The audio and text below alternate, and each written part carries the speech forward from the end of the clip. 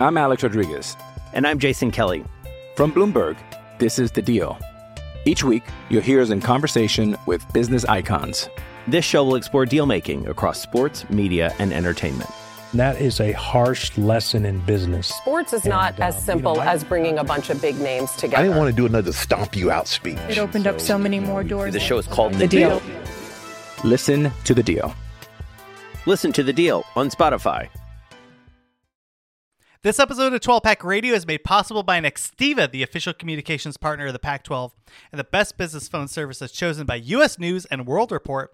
Nextiva helps companies all over Pac-12 countries stay connected with customers and coworkers using one easy-to-use app. Get Nextiva for your business and get business phone service, video conferencing, team chat, call reporting, and more, all for the fraction of what you would pay for those services separately. Make great calls every day. Visit Nextiva.com/12pack to get started.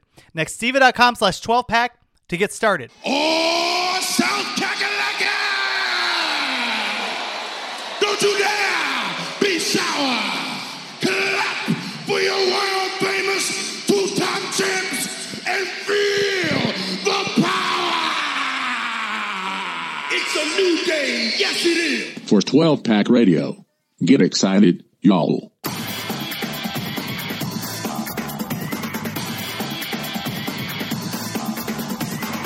Welcome back, everyone, to 12 Pack Radio, your podcast source for Pac-12 football news and the home of the Beta Rank College Football Statistical Model. This is a Sharp College Football podcast. Thank you for joining us. We are done. We're done. Like this week, we will be done with our spring football questions as we move into the real dregs of the offseason. But don't worry, we've been talking through categories, things that we want to work through. We're going to do some scheme stuff where we're talking about what the new offensive coordinators are trying to do. We have a number of coordinators that have come into the conference. We have position rankings. There's a lot to cover, which is great for us. The season win totals are already out. Early lines are out. There's just a ton of stuff to cover as we move into really like the last ride before we're like, holy cow, there's only a month before college football season. I am joined as always by Rob Bauron, who joins me from Sharp College Football. Rob, what's going on? Oh, I'm excited to be here. I'm like another week behind on the previews, but I need to start 30 through 21, and hopefully I will start that tomorrow. That's great. That's great. You know, we keep on rocking, and you know, it's all right, Rob. You know, like it's what is it? It's like June, the beginning of June. We're headed like to that point. So life happens, yeah. You know, like, yeah. Oh, for real. We have two teams. It's the last two teams that we saved. And like, honestly, some of it's out of spite because sometimes it's just like nobody covers Stanford football. Like, yeah, I don't even know who covers these teams for the San Francisco Chronicle anymore. Like, I think that the people that used to cover them that I followed, like, did not, when they stopped covering them, actually announce who the new beat writer was. So that's, yeah. San Francisco Chronicle might not even cover them anymore. I rely on the student newspaper. It's a little rough out there. I know, right, for Cal, the guys that cover that, you know, cover the Cal team. Yeah. But Stanford is just, holy Moses. It is like, look, I'm not paying like $10.99 a month, even when, you know, like I feel like the 247, I think I've done this spiel before, but basically like the 247 model is like they're the Joseph A. Bank or the Red Lobster of the, you know, premium websites where like it's always a sale, right? It's always it's like never not Lobster Fest, or like, you know, you could never not get 7 suits for the price of one at Joseph A. Bank. And like, so every week you have 247, like they make all their writers put out gifts of like, don't miss this one time, like it's the best time to come, half off. But all that to say, like, I'm not paying that money to read Stanford football stuff because it's just tough. It's tough. Like their spring, you know, almost every time their spring practice or showcase game or whatever they call it, the spring game, is like 4 walk-on quarterbacks, and like, you know, your mother-in-law is the, you know, is like the left tackle. Like it's just, like nobody's there. It's just so weird. So we did save these teams, but with that said, these both Cal and Stanford are fascinating teams this year because they both have some interesting strengths. We'll talk about Stanford first. For me, my biggest question with them was like, I just got burned so incredibly bad on Stanford last year, and I ended up like significantly gambling. Like I did, like we argued about Stanford, and I was told I was crazy. I don't think you literally said that, but, like, but I might have thought I'm exaggerating to make this sound more dramatic. Well, like you look at the offense and you look at the team they have there and you go, they're going to move the football. And then you look at the defense, you go, oh my God. And like, it's worse this year. But as I was going through their depth chart, I kind of got caught, like you never want to fight the last war. So for me, it was like, I immediately knee-jerk reaction, like this team's going to suck. And their defense is going to suck. We'll just say that right now. But their offense, while like I had high hopes for them last year, and it's basically the same players minus the 2 running backs that transferred. And I'm like, am I so jaded by last year because their season win total was like 3.5. I'm like, let's go. It's one of the biggest bets that I made all year. And thank God for like betting week to week because it saved I quickly made the losses up that I made or that I had, invested when it came to the season win total for Stanford because I really thought that they were going to win at least I'm like, they're going to move the ball. They're going to win at least 4 games. They beat Oregon. I'm like, all right, I'm riding high. And then, when they beat Oregon, I was like, oh no, they could do this. Like, I was like, shoot, that's like, it's like they're playing with house money after that. Yeah. Yeah. And there's a reason they make those casinos because I'm like, what on earth? Like, this is so stupid. They beat Oregon and still didn't win 4 games. I know. So we look at this roster here, Rob. But I will give you credit. When we went into last season, I thought I did not think the offense was going to be as bad as it was. Like that was one of the shockers I think from last year was how much they struggled offensively. Yeah. And to be fair, part of the problem was they started not Tanner McKee at the beginning of the year. That was a problem. And then McKee got hurt a couple games. And I do think that injured their ability to actually win 4 games. So it seemed like McKee wasn't right the entire time. But I mean, to your point, the offense was still bad. They couldn't run the ball. We knew that. That's what frustrates me. I had already baked in 3 yards a carry with his offense. I got it. Yeah, I'm all right. All right, I got you. But then you look at McKee, Michael Wilson, Bryson Tremaine, Elijah Higgins, John Hubbard. They have wide receivers. They should be able to throw this football. And yes, the offensive line cannot run block to save their life, but they should be able to keep Tanner McKee upright. Right. And then, and I think their run blocking was fine, but at the end of the day, this offense was worse. And I'm looking at the roster, Rob, and it's basically the same players are coming back minus the running backs, but I don't think it matters because their run blocking is so crappy. And as I'm looking at this, I'm trying not, like when they say, what is it, insanity? It's, expecting the same thing over and over again. That doesn't work, or whatever. Yeah. That's kind of what I'm looking at when I'm looking at this because their tight end is going to be fine. The wide receivers are all blue chip players that should be able to be good. Tanner McKee, I think, is one of the better quarterbacks in the Pac-12. And basically they return their offensive line. But when I looked at my grade for Stanford, I think I had him at a B- or a C+ max because I saw this last year. I literally saw this movie last year and I don't know what to do with it. No, that's totally fair. Cause as we go back and look, I think I have slightly rose colored glasses and a little bit of I feel like in a lot of times I end up accidentally defending Stanford's offense because you still have so many people that are why are they still doing intellectual brutality? They're trying to run the football, and you end up correcting them they haven't done that in years. I don't know. I don't know what you're doing. Stanford runs huge run pass splits, but not the way that you would think based on those people saying it. It's the other way. Since 2018, they have been a pass first offense, but they also the last couple of years we have real, honest to goodness football data on them. Their best offense was in 2018 and it was 39 in beta rank. They were 10 in effective pass, but they were 106 in effective rush. 2019, again, that's a regular, we have a full year's worth of, really good data. They were at 65 and again, 25 in effective pass, but 115 in effective rush. Fast forward to last season, they're at 92 in beta rank, 58 in effective pass, 107 in effective rush. Here's the thing. Like I think the passing game can bounce back, right? Like, I think that like that 58 number is what killed them last year. I think McKee being injured was a big, not playing him to start the season and then him being injured was a big part of that. And I do think that you go through and you can talk yourself into the wide receivers, working and the play calling, at least throwing the ball being better. Here's what you can't do though. Like, I don't think that run number, like some of the excitement that some people so a lot of people are high on like Emmitt Smith's kid. Which great, but that kid should transfer. Yeah, yeah. If he wants to go to the NFL, he should transfer. I mean, now a Stanford degree is absolutely a valuable thing to have on its own. So maybe wait till your graduate transfer.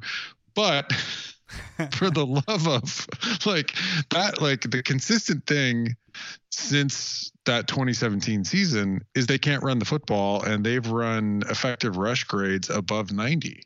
And I don't think that's going to change. No, I think when you look at this offense, you have to bake in, and we did last year. That's why I'm so worried about this, because I look at the passing game and I go, they'll be able to move the football. But I said that last year, they were not able to move the football. I mean, they were able to move the football a little bit, but if you cannot run the ball, it just allows the defenses and just the play calling to change and really be able to do different things. And I think that was part of the problem with Stanford was, McKee could chuck the ball and their wide receivers. I think when you take a look at the wide receiving talent on paper, all these guys are blue chip players. But I mean, when you last year, I'm like, so are the offensive linemen, and they can't run block. Exactly. And you go when you take a look at the production, is there anybody that you're like, oh man, that guy is awesome? We had that with who was the guy that randomly blew up for 1 year, and I'm like, that guy's awesome. He was really good. I did not see that last year, and all these guys are. This is a paper tiger on the offensive side, and I just I can't bring myself to let the offense drag me into being roped into a 3 or 4 win total with this team anymore, because I need to see it actually happen. I will gladly get burned betting against Stanford this year, because it's been 3 or 4 years where I'm just nope. I believe this offense just has not been able to turn the corner.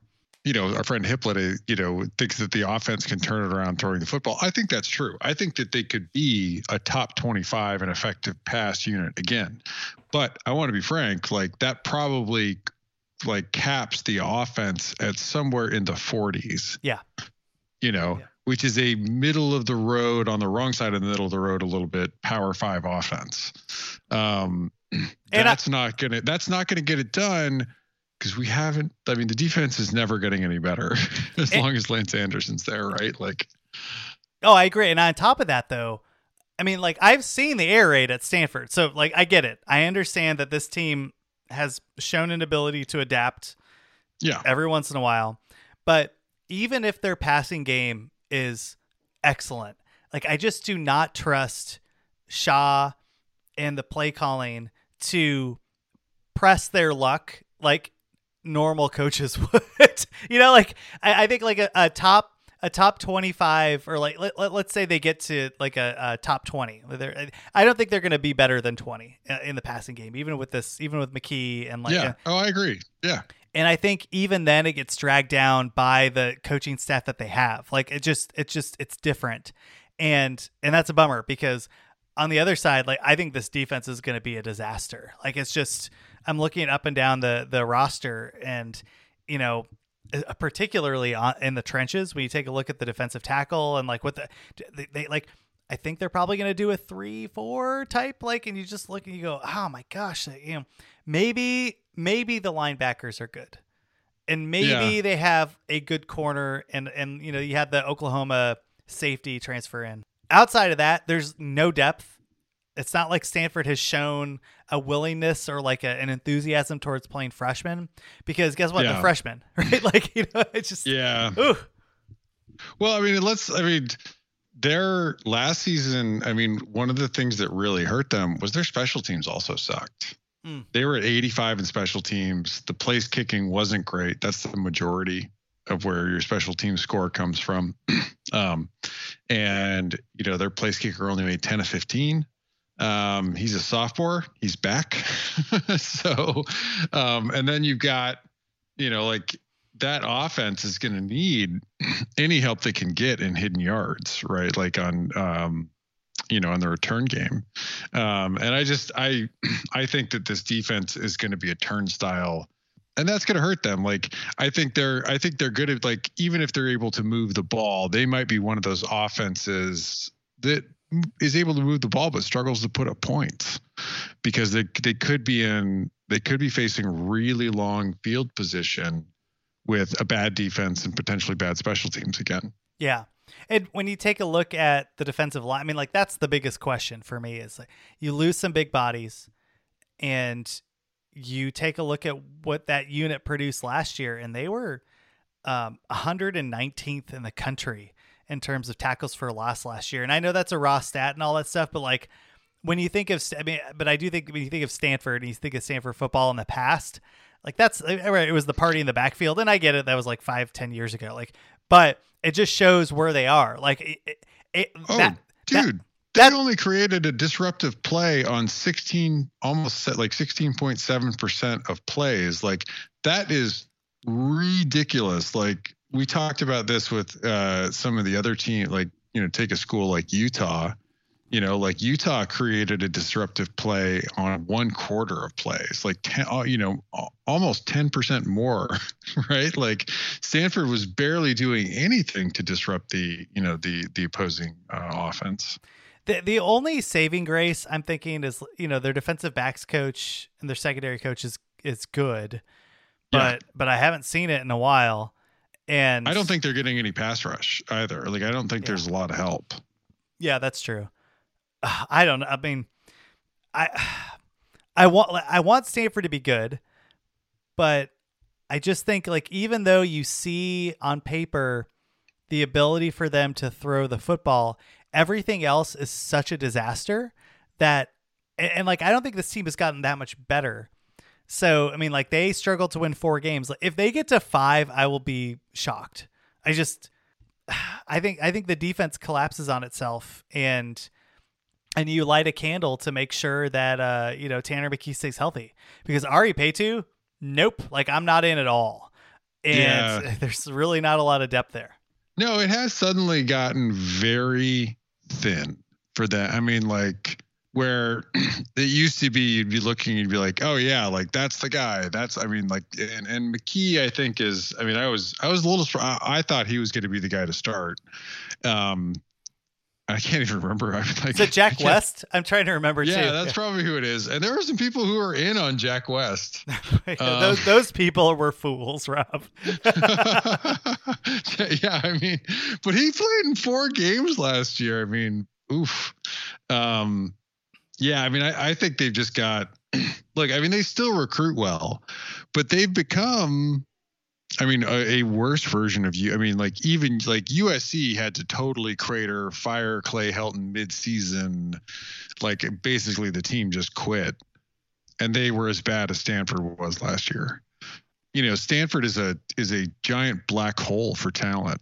And look, they do recruit quite a bit nationally, so it's not as if they're just like sucking up talent within the Pac-12 footprint and doing nothing with it, but they still have a pretty significant West Coast footprint. And like, Stanford having these guys and then doing nothing with them is hurting the rest of the conference. Cause like, if these guys went to another team, they might be better.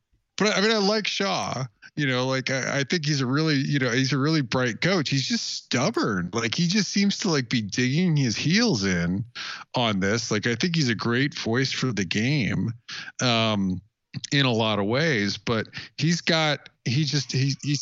seems almost completely unwilling to make changes. Like, Anderson clearly can't coach defense at this level. And like I don't think, I mean, I think Anderson is the move, right? Like, but you can easily talk me into changing the offensive coordinator as well. But like, the main thing is like, they need a new offensive line coach too. Like, they need a new DC and a new offensive line coach. And Shaw has just remained remarkably stubborn about it. despite years of evidence that Anderson can't do this. Well, I want to push back a little bit on the recruiting because you're right. The 2020 class was good. The 2022 class was good. But when you take a look at who they're bringing in, it's offensive linemen, and that line has been a disaster, at least from the run blocking perspective. And then it's defensive ends, and it's not the players that you really like. You need get a big body that can go and push people around in the center of that defensive line, and get me some get me some players in the secondary that can really hold their own. And I feel like the recruiting successes that they've had recently in the last 3 years have all been in the areas where you haven't seen the production. And that's worrisome, right? Like EJ Smith, Emmitt Smith's kid was kind of the jewel. Miles Hinton in the 2020 class was a tackle. You had Levi Rogers, who was a guard. The majority of that 2020 class were offensive linemen. Well, good luck with that, Stanford, because it's been a while, like a hot minute since that offensive line has been good. Probably since the first year that Bryce Love broke out, which is probably like 6 years ago, which is crazy. Yeah. And then you take a look at, what they were able to bring in this year. These are all young players. And I just don't think you're going to see production out of them. Like you have a couple linebackers and a couple edge rushers and some offensive, linemen and a tight end. And it's just like, I've seen these classes before. Like it's just, I don't think it's the areas where they're really going to need to build. And that's super worrisome. So I don't know. Like, this is like the Stanford. We should bring somebody on for like a struggle session on here. We're just asking them like really, really like not that inappropriate, but like uncomfortable questions about like what on earth is going on with Stanford, and just have them like just really try to work through that because it's pretty brutal this year. Anything else on Stanford here? No, I mean, really, like I think if you're a Pac-12 fan, like my hope is that it's bad enough that Shaw has to make changes. I don't want this to be where he can limp through another season with this coaching staff. Like, I don't think Shaw is going anywhere, but like he can't keep this staff intact. If they win 6 games, it's the worst possible scenario. Oh yeah. Yeah. Because they go to a crappy bowl and then like, it doesn't matter, right? Like they probably lose said bowl. And nobody pays attention because it's like, and it's on like played on December 12th or something stupid. And then he can point and say, look at the progress we're making. We only won 3 games. We doubled our win total. Like, no, like for the love of God, change the program. So no, I totally agree with you on that. Well, hey, so going from Stanford to Cal, and I kind of like this Cal team. So let's cover that right after this. I'm Alex Rodriguez. And I'm Jason Kelly. From Bloomberg, this is The Deal. Each week, you'll hear us in conversation with business icons. This show will explore deal-making across sports, media, and entertainment. That is a harsh lesson in business. Sports is not as simple as bringing a bunch of big names together. I didn't want to do another stomp you out speech. It opened up so many more doors. The show is called The Deal. Listen to The Deal. Listen to The Deal on Spotify. With threats to our nation waiting around every corner, adaptability is more important than ever. When conditions change without notice, quick strategic thinking is crucial. And with obstacles consistently impending, determination is essential in overcoming them. It's this willingness, decisiveness, and resilience that sets Marines apart. With our fighting spirit, we don't just fight battles, we win them. Marines are the constant our nation counts on to fight the unknown. And through adaptable problem solving, we do just that. Learn more at marines.com. All right, we're back. We're talking Cal. Hopefully, I'm knocking on wood right now. Like, hopefully this will be the first year in 3 years where they haven't gotten racked with COVID issues, right? Like, they lose that game to Arizona and like the entire team is basically out. They're playing a backup quarterback. That was a problem.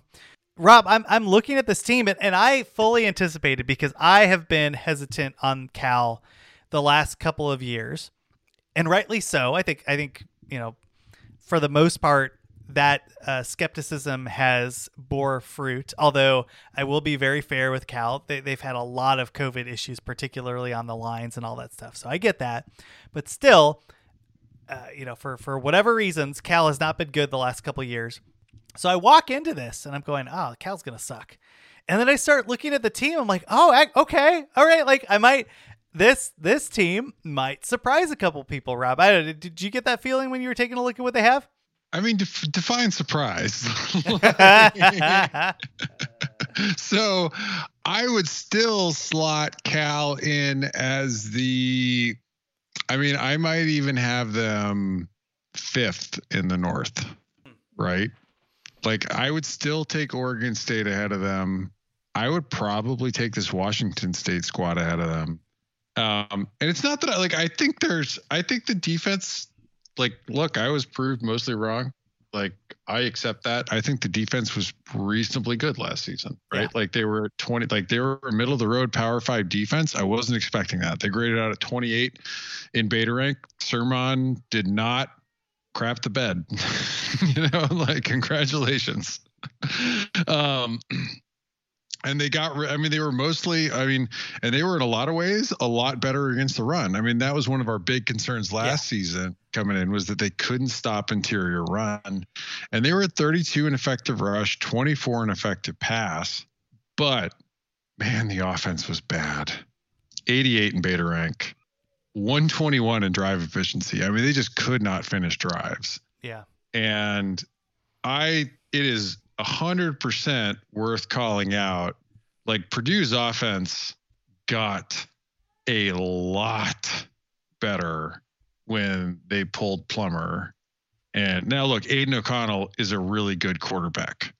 He had a 71% completion percentage. Now Plummer was at 68%. But that offense was significantly better with Aiden O'Connell there than it was with Plummer. And I think that's the interesting sort of thing to watch here is I'm not that high on Plummer coming into this. And I'm interested to see, because look, I don't think Garbers was that great last season, but he had some decent, he's a decent QB. He's not great or sometimes even good, but he could buy you something with his legs, right? And I just struggle to see them really getting it going, with Garbers there, with Plummer there, and with Musgrave calling plays. Yeah, no, that's fair. So super, super optimistic. Well, what is Cal? I was talking about, I forget the comedian, but it's how's your wife? And he always answered, compared to what? Because everything's relative. But I think Cal's ceiling is 3rd in the North, which I would absolutely take as a Cal fan, right? Because you're either going to get beat by Oregon, Washington, or Washington State. I think Cal should be better than Oregon State this year, because Oregon State's defense, I just think, is going to be a disaster. And if there's one unit from Cal that I've just seen over and over again be able to field a team that is competent, it's the defense on Cal. I am worried about Jack Plummer, like you just mentioned, because... But would you take, it's sort of like Cal's defense and Oregon State's offense, right? I don't know. I might take the Beavs there. If it's Jebbia, then I would take Oregon State's offense, but I won't be happy about it. Okay. If it's Nolan, I would take this defense, and here's the reason why. So last year, right, this defense surprised, and that was with Brett Johnson injured, right? He got that car accident, and I hope he's fully healthy, because he is really good and was playing out of position. They moved him to a tackle, and he was 280. And in a perfect world, they have the 2 tackles, and they have some big bodies this year. And he's that defensive end where you look at the numbers, you're like, that's a defensive end. But he's a glorified defensive tackle playing on the edge because he can do that. And I think that's exciting. Then you bring in Xavier Carlton, and you have some players here on the linebacking core that I think could be good. And, their return, they have their corners locked in. You have Justin Wilcox there. I just think this defense is going to be pretty good. This should be a top 25. It's not going to be a top 20 defense, but it should be a top 25 defense. I think they can improve. I think they can sit. That's about right. I agree. And then if you flip it over, their wide receivers are blue chip players that have size. They have an interesting tight end in Jermaine Terry. I think their running backs are going to be pretty good. their offensive line play has been better than anticipated.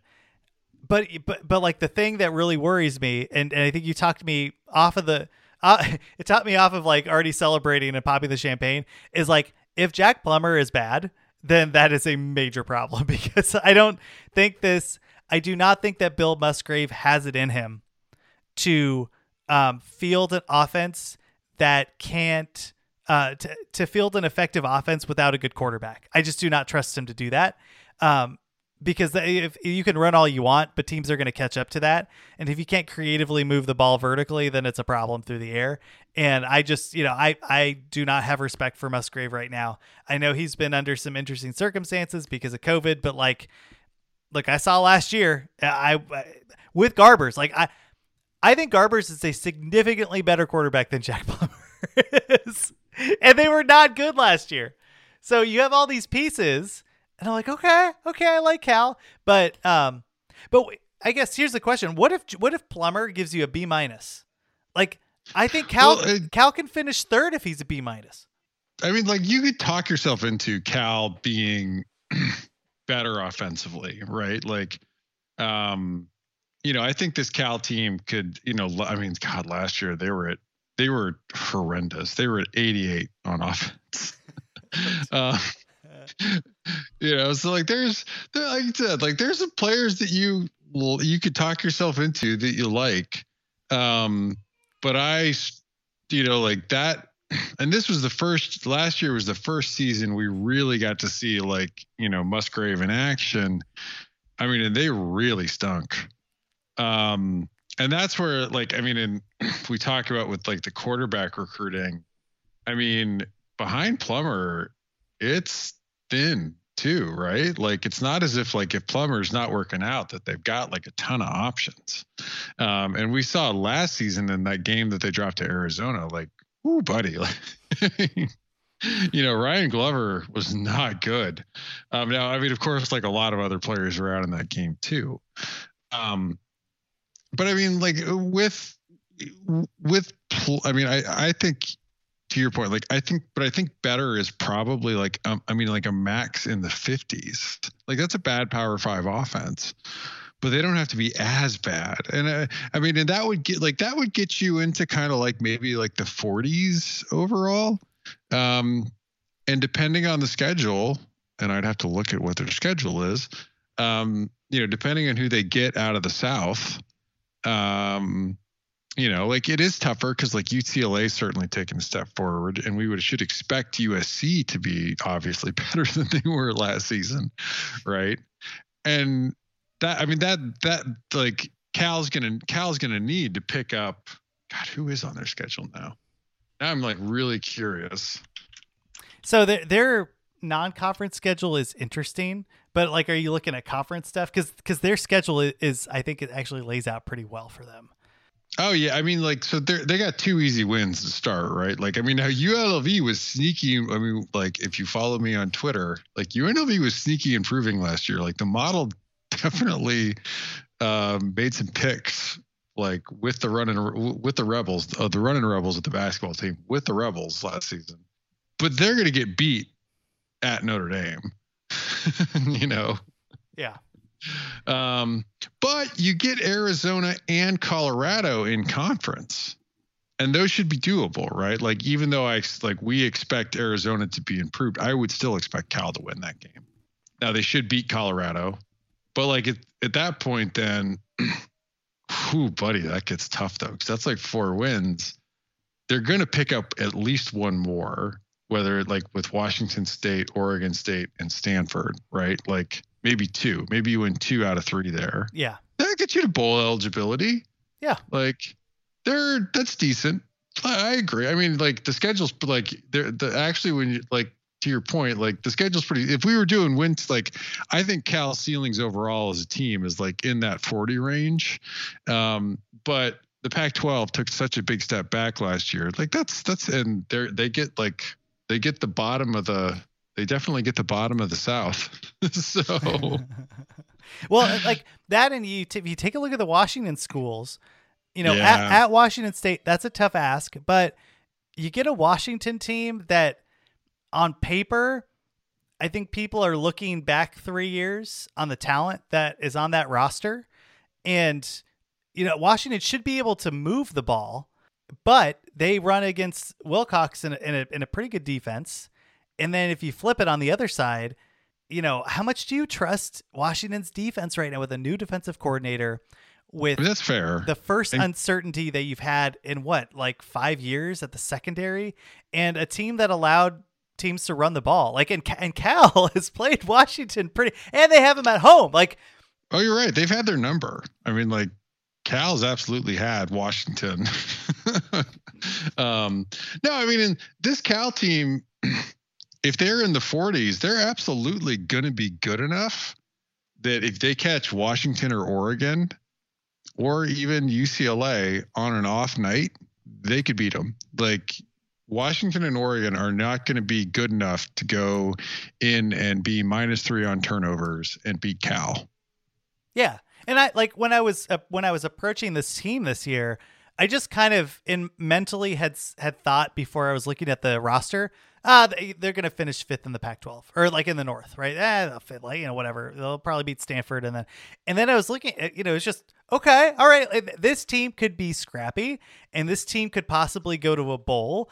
And I'm I don't think there's any world where Cal is the North champion. And I think it's very it would be, you'd have to sim this probably 50 times for them to get second.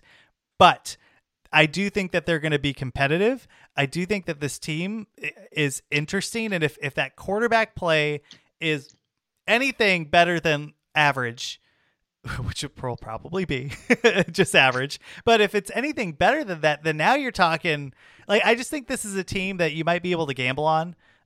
Because they're going to get some spreads that aren't fair to the talent and the coaching staff on this team, at least on the defensive side. On the offensive side, I think that Musgrave hire is probably one of the worst in the Pac-12, given where Cal could be, because I think there might be a fall off, Rob, in the next couple of years because Cal has not recruited well, and a lot of the players that give me optimism this year, in the wide receiving core and at the tight end spot, at the running back, these are all recruits that are starting to filter through the system, but there aren't the reinforcements behind them, and that worries me. So, maybe Cal's golden years are making it to the Hawaii Bowl and maybe the Vegas Bowl, and then that's it.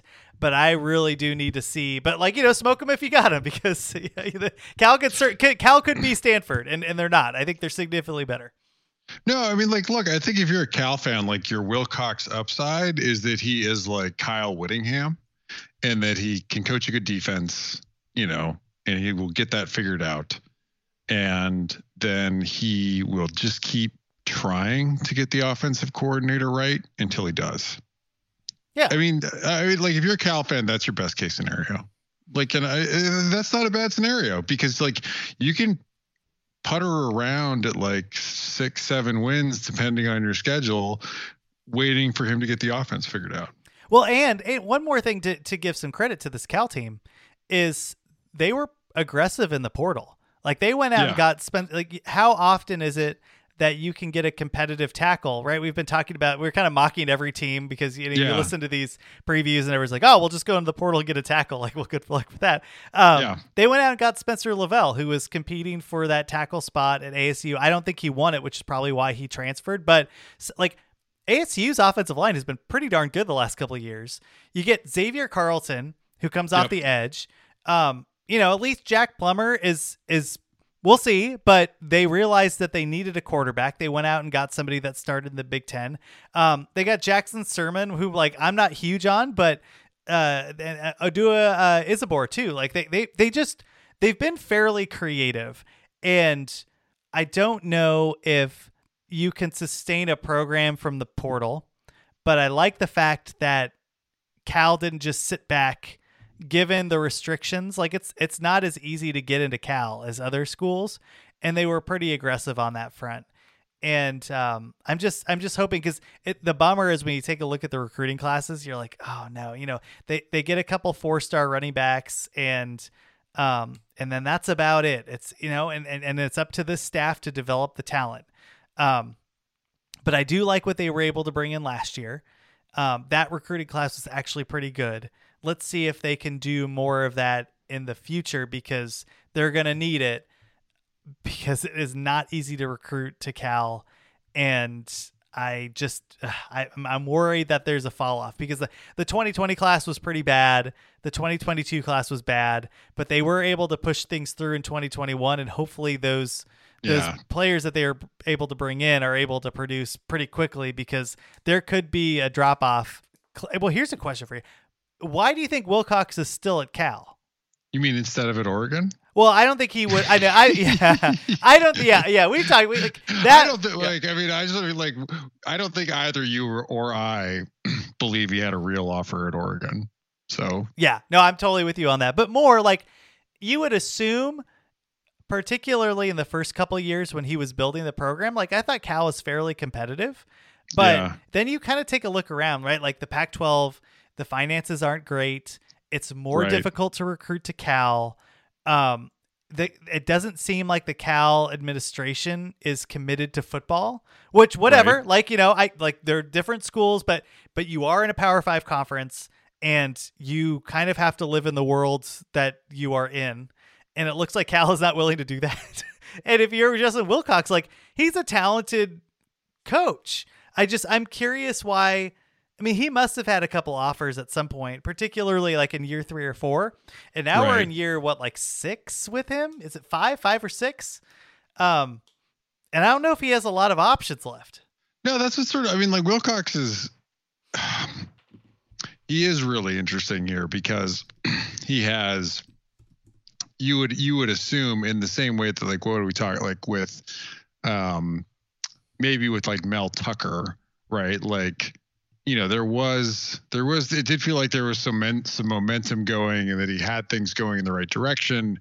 And so you would assume that maybe he had some offers. And he certainly, what I kind of wonder at is like, what kind of offers and what kind of places, right? Yeah. Because it isn't a great, Sonny Dykes is not the head coach at Cal for a reason, right? Like, Sonny Dykes was like pretty obviously like interviewing at other places all the time because of all the reasons you mentioned, right? I mean, like, Cal got themselves into a massive, some of it is not their fault. The football stadium sits right on the fault line. And so when they renovated it, like, I think they had to bring it up to earthquake on a, earthquake code. So but they were desperately, just in desperate financial straits. And I don't think that there is the kind of investment that you would really need around the football program. And you really have to wonder too, as NIL gets going, look, like, it's not as if Cal doesn't have some deep pocketed alumni, but do they even care about the football program, right? Yeah, I think that's it's question. Vanderbilt and Northwestern and Stanford could dominate college football. That's right. Like, you just need all you need is the hedge fund bros to like come in and set up an NIL, and it's literally over. Like, car dealers ain't keeping up. Yeah. But I don't think that Cal can drum up that kind of interest. And so I don't know. I don't know. But here's the thing with Wilcox. I think he likes Cal. I think he does enjoy that he can recruit maybe a little better than people might expect for him. And I think that's been true, right? Like you mentioned, there have been some years where it hasn't been quite as good, but like he's been sneaky effective as a recruiter, I think. And he hired like Charlie Ragle from Arizona. I think like Cal's recruited Arizona pretty well with him. But I also think it's fair. Like, I think he's, like you said, like he's probably had some offers. I think if we knew if we flipped over the cards on like and saw who the schools that maybe put the offers in, they would either not be great or they'd be really dysfunctional. Like maybe Auburn, like came calling, right? And he was like, nope, I'm no part of that, right? Like Texas Tech, those types of schools too, where it's like they're interesting, but they're, it's just, or you get like, somebody's going to offer like to because he's not like Wilcox is not going to get like a Michigan State type job that Mel Tucker got, because like Mel Tucker had also been at Georgia, right? Yeah. It wasn't, so like Wilcox, like if he's going to get like if somebody was like with SEC money or Big Ten money was willing to like back the truck up on him, like maybe it's Indiana, like it's not, it's not going to be, like one of those really high end type of jobs. Like it may be, or like, but he would jump. The SEC jobs, like the only one you probably wouldn't jump at would be like Vanderbilt, but I think that's got to be it, is like he hasn't had the kind of interest that maybe you would like we would think like with Mel Tucker got. Like Mel Tucker was such a hot commodity. I think Michigan State did a crazy thing in giving him a 10-year deal after this one season. Yeah. But, I think after 2 seasons, I guess, but like, yeah, that's the thing, is like maybe, right? But it is hard to think of like he may still believe that if he can get Cal going and then turn it into like a really, turn that into a much bigger job. Well, let's leave with this question, because I think it's interesting. For a while, if somebody asked me, which team would you boot out of the Pac-12, right? Just from like an X's and O's, who's going to bring more to the table? And for years, my answer was either Oregon State or Washington State, because Corvallis, like there's not a lot there. Right. And then, and same thing with Washington State, right? You're in Eastern Washington and stuff. But when you inject commitment to athletics, I think it's Cal, right? Like they're in the San Francisco market. I get that, right? But if you're not nobody cares. Like how many people really care about Cal football? It doesn't matter. And I get like maybe for TV contracts to get the exposure there and all that stuff. But like this is a program that is not committed to football or basketball. And you can see that in particularly the hire they made, the last couple hires they've made on a budget. And they've been awful. And then, you take a look at Wilcox, and that was a super smart hire. So I do not want to discount that. I think for Cal, that's a home run. The problem is they're not willing to back him up and give him the resources to make Cal better. And that's a problem. And I don't know if is it worth it? Is it worth, because you still have Stanford there, and it's not like they're not going to play Pac-12 games, in San Francisco. There's a ton of alum from, UCLA and USC. It's the West Coast, like we're on the West Coast.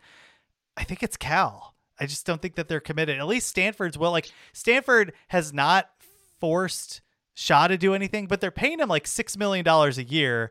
And if not more. Yeah.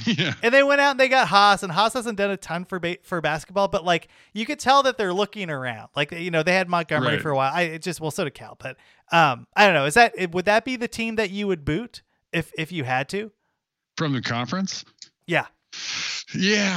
I think that's fair, because Cal's never getting booted because of the academics, and the Pac-12 really cares about academics. Yeah. The Pac-12 and the Big Ten are those kind of leagues, right? It's like when people talk about like Pac-12 expansion and they're throwing around like Boise State, I'm just like, you don't know what you're talking about, because that school is never getting an invite. Like BYU was never getting an invite to the Pac-12. The academics just aren't there. But hypothetically, like if you could, and that didn't matter, like, yeah, I think Cal would be a really big, an excellent candidate, because like they didn't go to a bowl this year. Their basketball team didn't make the tournament. Their baseball team just missed the NCAA baseball tournament. They're not bringing a lot to the table. Here's something for you. Like, what happens with Wilcox if like when Arizona State gets a new staff in, if like Charlie Reigel gets hired to come back to Arizona, right? Like if people start coming in and poaching the staff, because like, here's the thing, if you're Wilcox is like, and like a school like Cal is like, you have to be committed in the Pac-12 to football, because the SEC and Big Ten are about to sign enormous new deals. And if you have good staff, they're going to get poached. Or like, what happens if ASU just hires Justin Wilcox, right? Like, because I think that'd be a good hire for them. I mean, right? Like, and if you're Wilcox, even with the sanctions, knowing you probably have 3 years before anybody expects anything out of you, like Wilcox would probably take that job. Yeah, and it's like, I get it. Or if you're Wilcox, right? You know, the expectations are you're never going to be forced. Like, I don't think Cal's ever going to force Wilcox's hand if he's puttering around at 6-7 wins a season. And to his defense, right? Like, his best years were 2018, 2019, and then what happened? COVID. So, maybe he thought he had a good team, and, he had just made the offensive coordinator change. And so the timing was a little weird, but I fear that Wilcox, I feel like he's going to make a jump at some point. And we'll see what happens with Cal. Like, I in retrospect, I still think that I would take Cal over Oregon State. Like, if we really needed to boot one team off of the island, I think it's Oregon State. It's probably Wazoo. I mean, like, Wazoo is like way out in the middle of bloody nowhere. Yeah, true, very true. But at least they're willing to, like, that program is and whatever it takes, right? Like, they've made some questionable hires that could have actually worked out. Like, they hired Mike Leach after like the stuff at Texas Tech. They took a chance on Rolovich, who, like, we thought was they're committed to football though. Like, that's the thing about, like, Wazoo is really committed to trying to make football work and to make the hires to make it work. And on the basketball side, like, I thought they made a really creative hire. The San Francisco coach that has actually started to turn that program around. So, like, it just seems that the administration there and they committed to fundraising. It's just none of that stuff is happening at Cal. not one bit. And it is what it is. You kind of have to. We feel that way about, like, UCLA too a bit, right? Like, I mean, for a long time, and I don't know if this has changed, but UCLA's athletic department, at least what I had heard, and somebody else may know more about this than I do, was that the athletic department was so much restricted in their fundraising so that they wouldn't compete for dollars with main campus, right? Because, like, UCLA should have a far bigger athletic budget than they do. Like, they should, like, they should be in the same range as other schools, and they're just not. I mean, like, UCLA in some ways competes in athletics with one hand tied behind their back. But, to their credit, like, it took them like 7 tries to hire a basketball coach, but they tried. And they basically, they keep at it. Yeah. And they're basically like, we'll give you back massages for the rest of your life, Mick Cronin. Just please, for the love of God, come here. And I appreciate that. But even UCLA with one hand tied behind their back still has far more resources devoted to sports than Cal. Yeah. Like, Cal's, what is it, last like 2 or 3? It's got to be 2, right? Like, because what was it? Well, who's the guy that went to Missouri, the basketball coach, who Cal was more than happy to say goodbye to, right? Yeah, he was a disaster too. He was a disaster. Kwanzaa Martin. Kwanzaa Martin, like, because Missouri took him just because he was going to get that one player that ended up going high in the draft. That's it. Like, I mean, he was awful. Mark Fox has been indescribably bad. I mean, I think you're right. I mean, like, just on a pure, like, I mean, as college football enters a new era of, like, really large amounts of money potentially being thrown around, Cal among the Pac-12 schools might be the worst positioned to compete. Yeah. Well, with all that said, that's really encouraging. But anyway, I think they could win 7 wins. Yeah, this team is actually kind of good. Like, they are not bad. They are a team that will be scrappy and they will compete. And to their credit, we talk about this a lot when we talk about Arizona, right? That team plays hard. That team, like, Cal played hard all last year. And I liked the fact that they were able to do that, given some of the challenges that they had with COVID. And I just appreciate what Wilcox has built. I just hope he stays, because Cal needs somebody like that that's willing to put up with some crap, and is willing to be competitive and doing some things to make the program forward. So, okay, well, hey, next week, let's work through the best quarterbacks in the Pac-12. And we'll add one more topic whether it's like scheme or ranking and stuff. But like, I do think that it's been a really interesting year for quarterback changes in the Pac-12, and in a good way. I think there's some. Oh some my God, leaders. there's like actually good quarterbacks to potentially talk about. Yeah, I mean, like the Pac-12, will be. I think they'll be better next year, and a big reason for it will be the quarterbacks. We'll talk through that. We'll talk through some other topics. Anything else to plug here, Rob? Nope, just hopefully I'll get that Purdue and talk a lot about if you get a chance to tune in, watch Aiden O'Connell next year, because he could have an enormous year for the Boilermakers. Nice. Yeah, keep a lookout for that. And we will catch everybody next week. Let us know if you have questions for the next show at 12 Pack Radio. And where are you at, Rob? At Beta Rank FB. And we will talk to everybody next week.